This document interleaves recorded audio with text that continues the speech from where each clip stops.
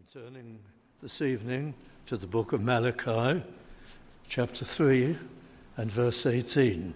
This will not actually be our starting point, but our opening text, Malachi 3, verse 18. Then shall ye return and discern between the righteous and the wicked, between him that serveth God and him that serveth him not. And that is really one of the great themes of this last prophecy of the Word of God, discerning between saved and unsaved. Now back to the beginning of the book, and we'll attempt a survey in a single address this evening. Malachi chapter 1 and verse 1, the burden of the word of the Lord to Israel by Malachi. Now in 538 BC, following the edict of Cyrus, the Medo-Persian emperor, who set free the Jews and others who had been taken captive to return to their homeland, something like, up to 50,000 Jews returned to Jerusalem and the region around. They didn't get yet the whole of Judah, but that many returned. That was the remnant of a great nation. After the Babylonian captivity, the Babylonians were crushed by the Medo-Persians. After the end of that 70 years of captivity, such a small group by comparison with the size of the entire nation of Judah returned to their homeland, and in particular to Jerusalem. And they began to rebuild the temple. Well, they laid the footings, and then they stopped the work. And for some while, for 18 years, they didn't lift a tool or do anything in the work. And that was because of various discouragements and probably selfish ends. They wanted to make a good job of their own houses. That's one of the complaints that different prophets made against them. They feathered their nests, and they built for themselves what they hoped would be a prosperous society. It didn't work out because the Lord withheld blessing on their harvests, and there were always shortages and difficulties, but they didn't get it. They didn't get the point or the discipline that was being meted out to them. And really it was left for some time when prophets were raised up to bring about the resumption of building. And we've been studying those prophets also, Haggai and Zechariah. And they urged and exhorted the people to get back to work. And they were successful. The people would respond, at least outwardly. They didn't seem to have, most of them, any deep inner spiritual life, but they could be roused up to some form of patriotism as a nation and get on. And in 1516, the temple was completed. And then there was another decline. And after 60 years, the Lord raised up and sent the prophet Ezra. And he set about reforms. And some 16 years after the work of Ezra, Nehemiah, who was a high official in the Persian court, but a Jew, well, Nehemiah was moved to go. And he did, and he carried out, as governor of Jerusalem, appointed by the emperor of Persia, he set about various reforms. But after his departure, things collapsed again. And now Malachi is raised up. And he's going to be God's last messenger to that generation. And he's going to seek to arouse them and to stir them. So here's the final prophecy of the Word of God, God's last messenger to that Old Testament period before the intertestamental period where there were no great works of God, no prophets raised up, until another prophet arose, John the Baptist, the forerunner of Christ. And here we begin then the book of the prophet Malachi. And it's most interesting, each of these prophets that we've looked at, minor prophets so-called, in recent months, they have a distinctive approach that really needs to be appreciated. And that of Malachi is like that of Haggai, completely novel. And he employs a literary device not employed anywhere else or by anyone else.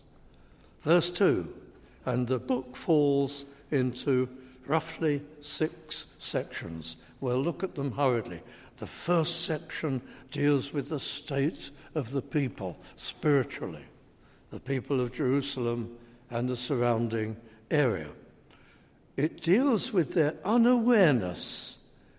They seem to be unaware of their calling and unaware of their distinctiveness and their blessings. And we'll need to apply that to the present day. But that's the first section. The second section is the condemnation of the priests. They were as bad as anyone, and there's a special and distinctive condemnation for them. And this prophecy accompanies each of these sections, and the prophecy for the priests is that the priesthood is coming to an end. And in the time of Christ, it will be replaced by another priesthood, a priesthood of all believers, a godly priesthood. And then the third section is the charge against them of treachery. And that's a very strong charge, and the leading example of it is their shocking conduct in marriage, marrying pagan wives and discarding their original wives.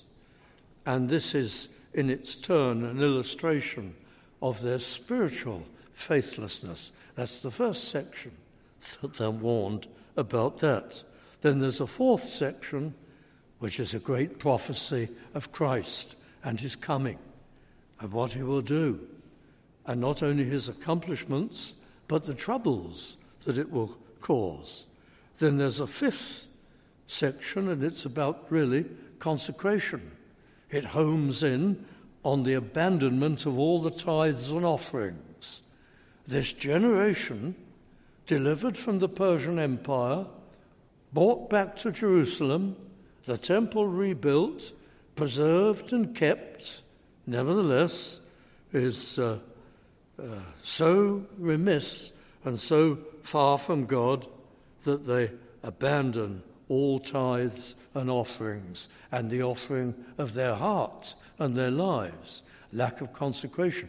We see a lot of that today in many, many churches that are nominally evangelical, a complete absence of any commitment or consecration on the part of the people.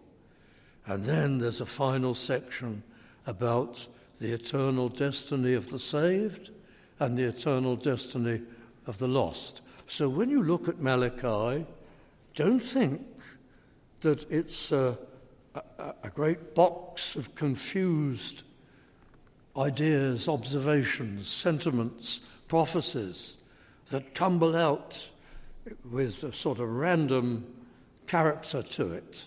It's very systematic, and it follows these 6 departments or compartments. And in every one of them, there's the same structure, roughly. First of all, a charge is brought about against the people.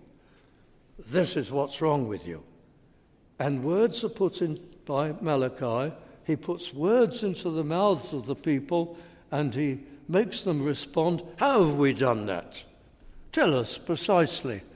We don't consider we have done this. Tell us.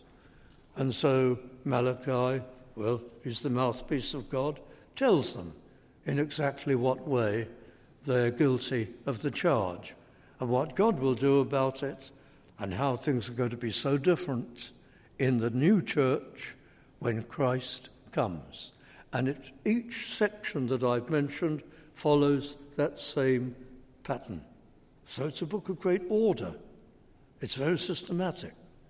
And we respect that, and we follow that quite carefully. So the first charge comes here in chapter 1 and verse 2. I have loved you, saith the Lord. It doesn't sound like a charge, but it is. I have loved you. It's loaded with implications. It implies they haven't returned that love, and they haven't treated him as they should have done. And the answer in their mouths, put in their mouths by Malachi, is, yet ye say, wherein hast thou loved us? We haven't been loved by God. We haven't evidence of God. Look at us. We're poor, they would be saying. Our crops fail. We are undernourished. Everything we do withers and we struggle along, and we're attacked by these marauding pagans. They keep coming across our borders and troubling us and burning our fields, what remains of them. In what way are we blessed? We are of all people most miserable. That's really the answer. How has God blessed us? They were a grumbling people. We see that more as the book goes on. And then here is the answer which God gives. Was not Esau Jacob's brother, saith the Lord? Yet I loved Jacob, and I hated Esau, and laid his mountains and his heritage waste for the dragons of the wilderness. Even though, verse 4, Esau, that is Edom, saith, the nation of Edom, we are impoverished, but we will return and build the desolate places. They were a determined people. They weren't like you, the Jews, returned to Jerusalem, God seems to say, who are just grumbling and won't listen. They put forth every effort to make their nation prosperous, but they failed. And you have been preserved. They disappeared from the face of the earth centuries ago, and you are still here. They succumbed to the first hostilities. Everything crumbled, and their efforts came to nothing.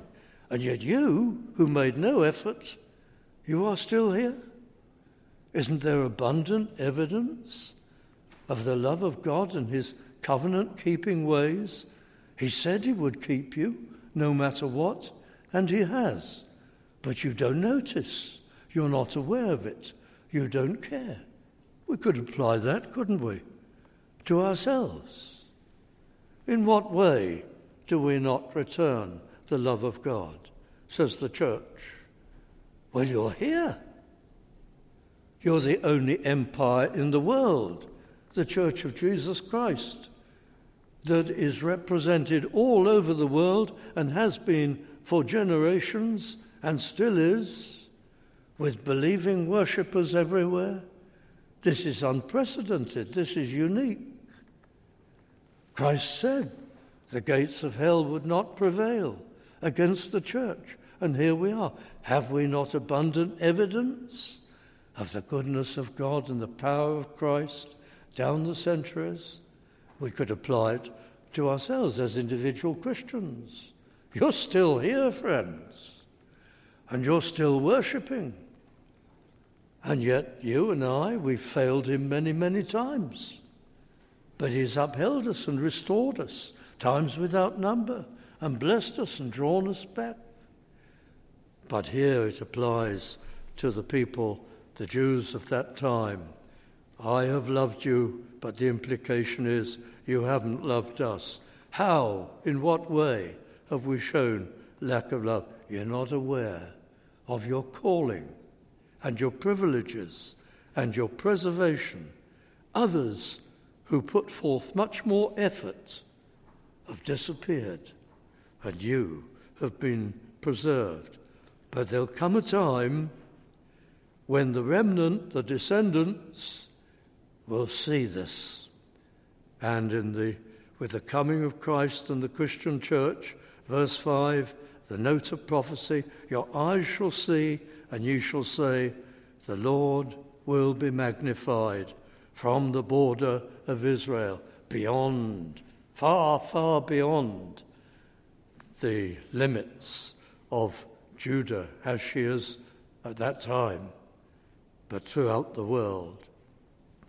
And then things change a little in the 6th verse, but I must hurry, because a second section begins here, and it is the section which deals with the priesthood. Verse 6, here's the charge building up. A son honoureth his father, and a servant his master. If then I be a father, says God, where is mine honour? And if I be a master, where is my fear? This is going to be about the priests. They'll be named very shortly. Saith the Lord of hosts unto you, O priests, that despise my name. And ye say, this is your defence, wherein have we despised thy name? Well, it's what you've been doing. Verse 7, ye offer polluted bread upon mine altar, and ye say, wherein have we polluted thee? In that ye say the table of the Lord is contemptible. In effect, you allow people to bring unlawful and inadequate sacrifices. If they bring a lamb, it isn't perfect and unblemished. It's a lame one, or a diseased one, or a little deformed or undersized sacrifice.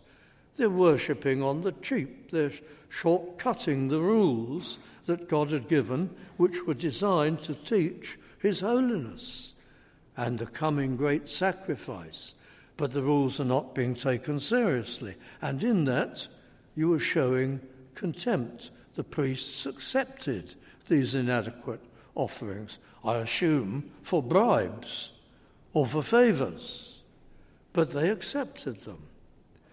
Verse 8, and if ye offer the blind for sacrifice, is it not evil? And if ye offer the lame and sick, is it not evil? Offer it now unto thy governor. Will he be pleased with thee? Or accept thy person? He won't accept you for what you've done. And then the appeal to them, or rather their appeal to God. Verse 9, you might say this, Malachi says to the people, to the priests, and now I pray you, beseech God that he will be gracious unto us. But he's not going to hear prayers made for you. Will he regard your persons, saith the Lord of hosts, end of verse 9, when you cheat him? Well, there's a message for us in that, dear friends. You're a believer. We seek to honour the Lord and live for him. But we've cut our devotions. And we've cut out our Christian duties because we were too busy or too tired. And we were treating God lightly. And we skipped meetings we could have attended to. Left them out. And then we say, I have a great need. I'm going to pray to my God. Yes, but he won't hear you. Because you're not honouring the rules. You're not living as you should live and being faithful to him. So it's a warning to us all to be faithful and careful if we want our prayers answered and ongoing communion with God and no withholding of his blessing. And look at more against the priests in verse 10. Who is there even among you that would shut the doors for naught? Our translators have added those words for naught to give the sense, but that's the charge. You priests, says Malachi, won't do anything for nothing. You're paid for everything. And you make sure you're well paid and well rewarded. Every now and then, it somehow gets out that some prosperity preacher or even some not a prosperity preacher, a more sound preacher is getting paid an awful lot of money. And when that happens, there are always those who will rise to the defense of this overpaid preacher and say, well, he works very hard, or he does wonderful things, or arguments like this. If he were not a preacher, he's such a wonderful man, evidently, he could be CEO of some wealthy company. So he should be highly paid, and he should deserve it. How unscriptural all this reason is. God says, why condemn you? Because you won't do anything for nothing. You will only do it to be rich, or to be very comfortable, or to be very well off. There are principles in the Word of God. Those who are the Lord's servants are very blessed by God just to have enough and to get by and to live for the Lord. They don't need riches, deep reserves, expensive things. That's the rule of the Scripture. So they look to him and depend upon him, and they should never be over-rewarded. This isn't the world. This isn't an earthly corporation. It's the people of God. It's the church. Well, who is there even among you that would shut the doors for naught? Neither do ye kindle fire on mine altar for naught. I have no pleasure in you, neither will I accept an offering at your hand. And then the prophecy on the end of this, verse 11, for from the rising of the sun even unto the going down of the same, my name shall be great among the Gentiles. When Christ comes, it'll be the Jewish Gentile church of Jesus Christ. And in every place, not just at the temple, note, not just through the priesthoods coming to an end. In every place, incense shall be offered unto my name. It's Old Testament language that's used, of course, but it's New Testament blessings that are being described. So the incense has been replaced by the willing service and love and praise of God's people. This will be a pure offering, for my name shall be great among the heathen, saith the Lord of hosts. And there will be a priesthood of all believers, and offerings of praise and worship and service made in every city on the face of the earth. And then more on the priests to the end of that chapter, and they are warned. Chapter 2, verse 1, and now, O ye priests, this commandment is for you. If ye will not hear, and if ye will not lay it to heart, to give glory unto my name, I will even send a curse upon you. And that's what happened. And to their seed, verse 3, which means the priesthood's ended. There will be no successors to the Jewish priesthood of old. The succession will be ministers of the word in New Testament times, and the priesthood, the witness and the prayers and access to God of all believers. Well, I'd like to go down to another section, and it's a very sad one in chapter 2 and verse 10, and this is about faithfulness or treachery. And the people are addressed. We're finished with the priests for the moment. Chapter 2, verse 10, there's a new section here. Have we not all one Father? Hath not one God created us? Why do we deal treacherously, every man against his brother, by profaning the covenant of our fathers? And you wonder what this is about for a verse or two. But at the end of verse 11, you get it. For Judah hath profaned the holiness of the Lord, which he loved, and hath married the daughter of a strange god.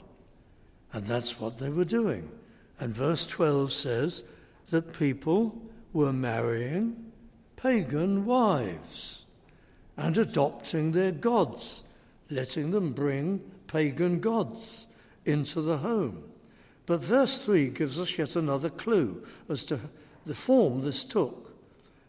And this have ye done again, covering the altar of the Lord with tears, with weeping, and with crying out. Why is that? Well, because here's a man who has become cold towards the wife of his youth.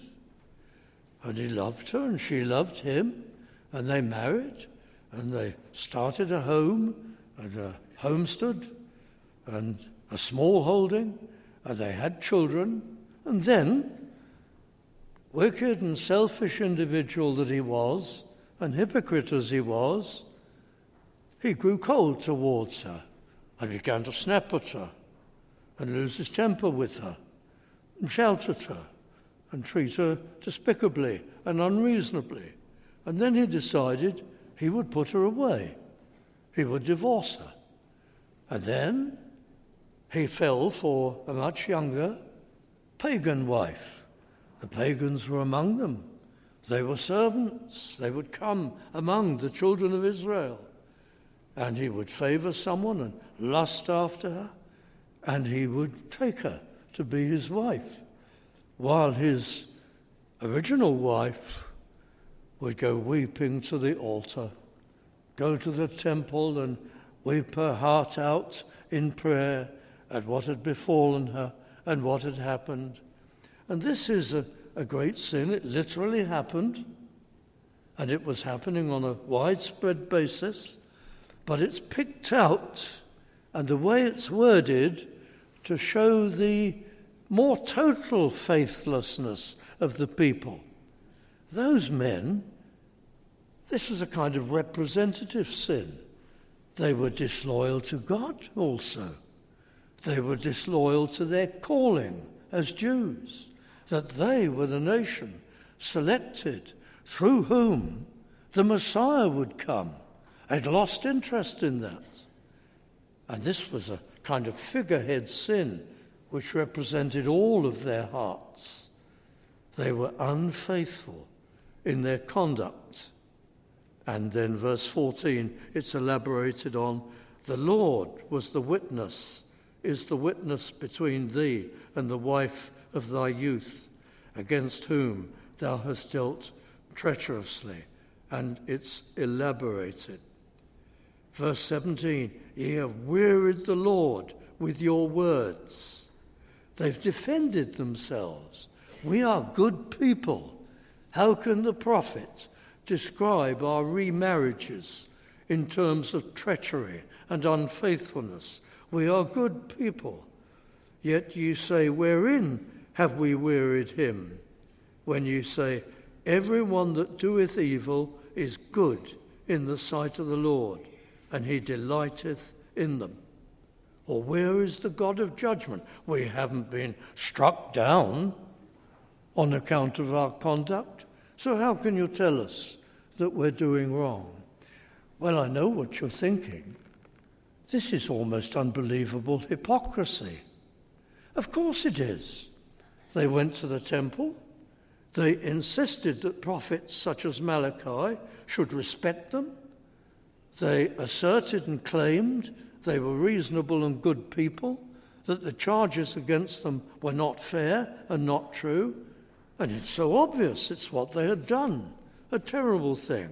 The evidence is paraded before their eyes, but they won't have it. Well, in passing, great warning, friends. Hypocrisy is often an invisible sin, invisible to the hypocrite. And it can arise, the devil can ensnare us with hypocrisy by diverting our minds from self-examination. So we forget about self-examination. We forget about soul-searching.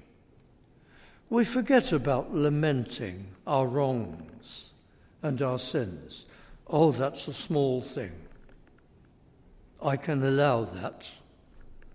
And then it becomes a bigger thing and a bigger thing.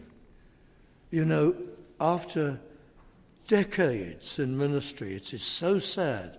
Every now and then you will come across a real hypocrite. Now, I'm not suggesting it's common. Small hypocrisies are common. And I'm not suggesting there are any hypocrites among us here this evening, known to me as such. And I'm not mentioning this for that reason. But every now and then you come across a real hypocrite.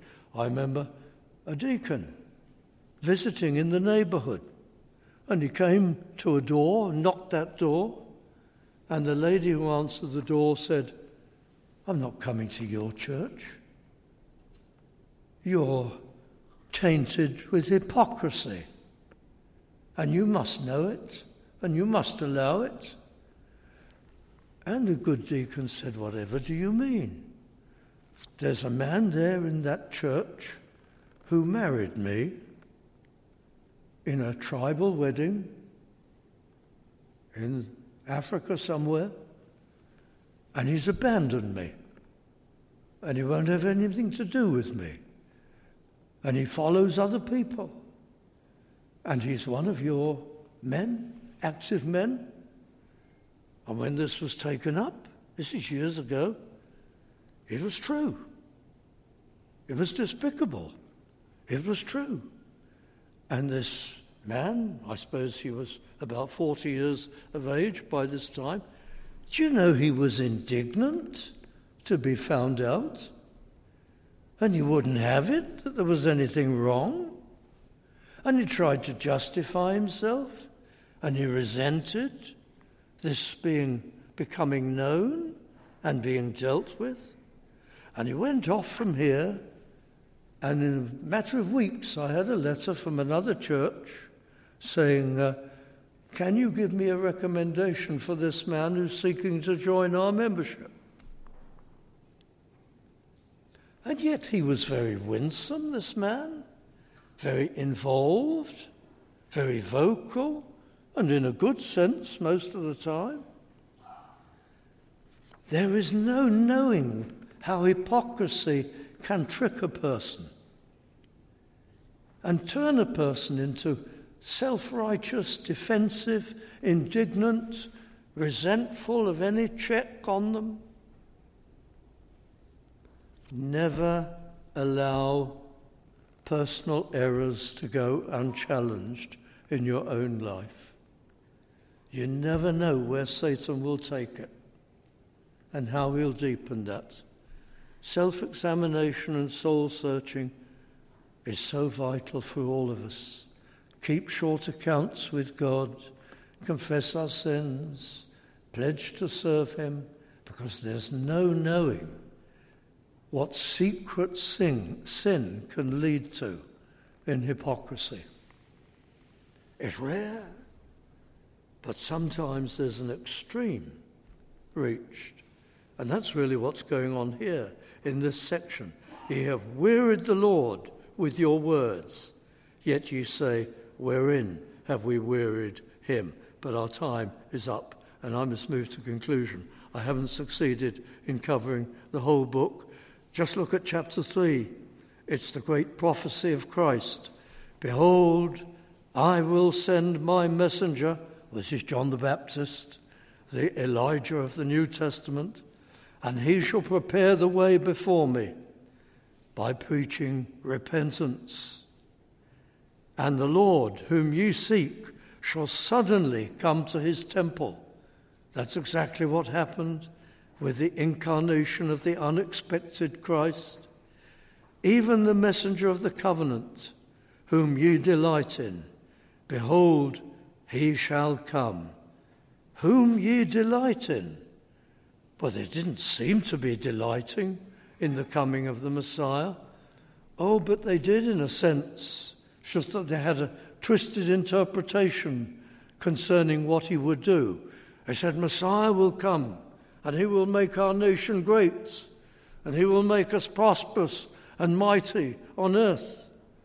They were only looking at material gain. not the spiritual work of Christ. Verse 2 of chapter 3, we're moving to conclusion. But who may abide the day of his coming? And who shall stand when he appeareth? For he is like a refiner's fire, and like the fuller's soap. And he was. Ye hypocrites, he said to the chief priests and the scribes and the Pharisees. And they hated him.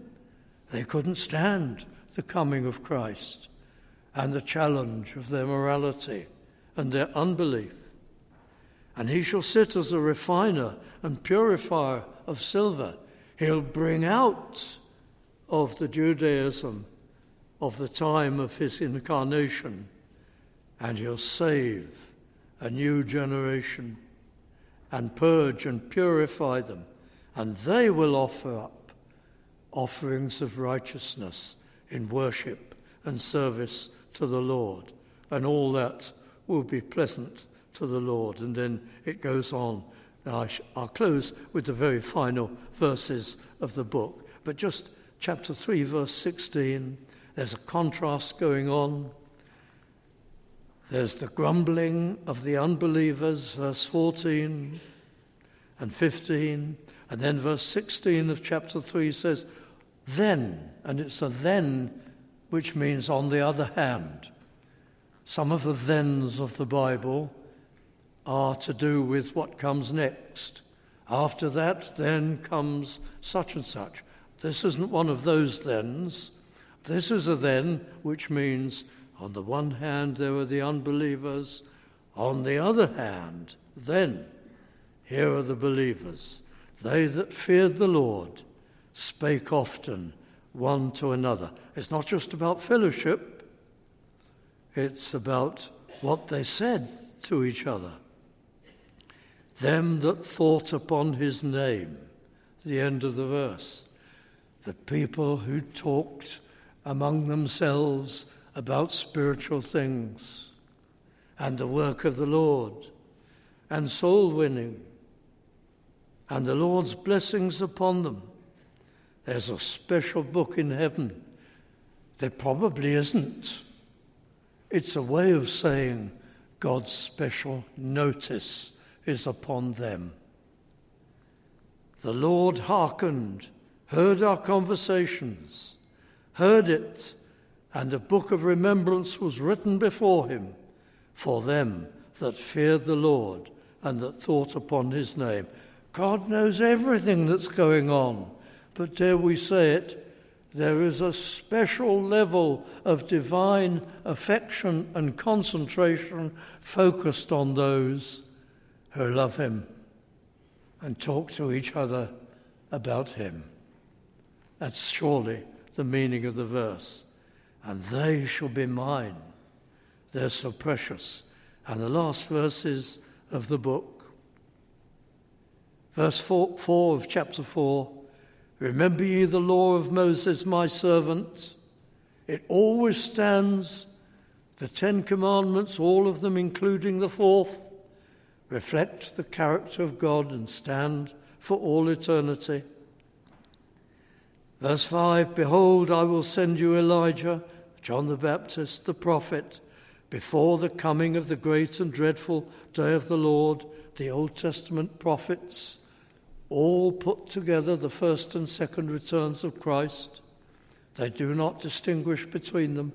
It's the day of the Lord, his first coming, his gospel age, and his second coming. It's all the day of the Lord. And verse 6, the close of the book. Do you understand this, friends? It's fascinating. And he shall turn the heart of the fathers to the children. It means the great characteristic of true Christians in the New Testament age will be that they will be like Abraham and Isaac and Jacob, the patriarchs, all the way down to Moses, the ultimate fathers.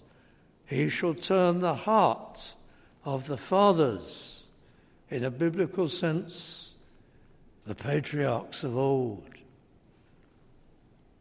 I was mentioning wealth just now. Abraham was wealthy, flocks and herds and so on. But he didn't care for it. He always lived in a tent. He could have had a splendid place built somewhere. He could have occupied a palace. He could have enjoyed all the trappings. But he wasn't interested in material gain because he looked for a city which is to come, whose builder and maker is God. And that heart is in all true believers. And you can tell them. They're not adding riches to riches. They're not living for the here and now.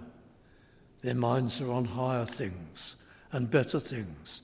The heart of the fathers is in the children of God.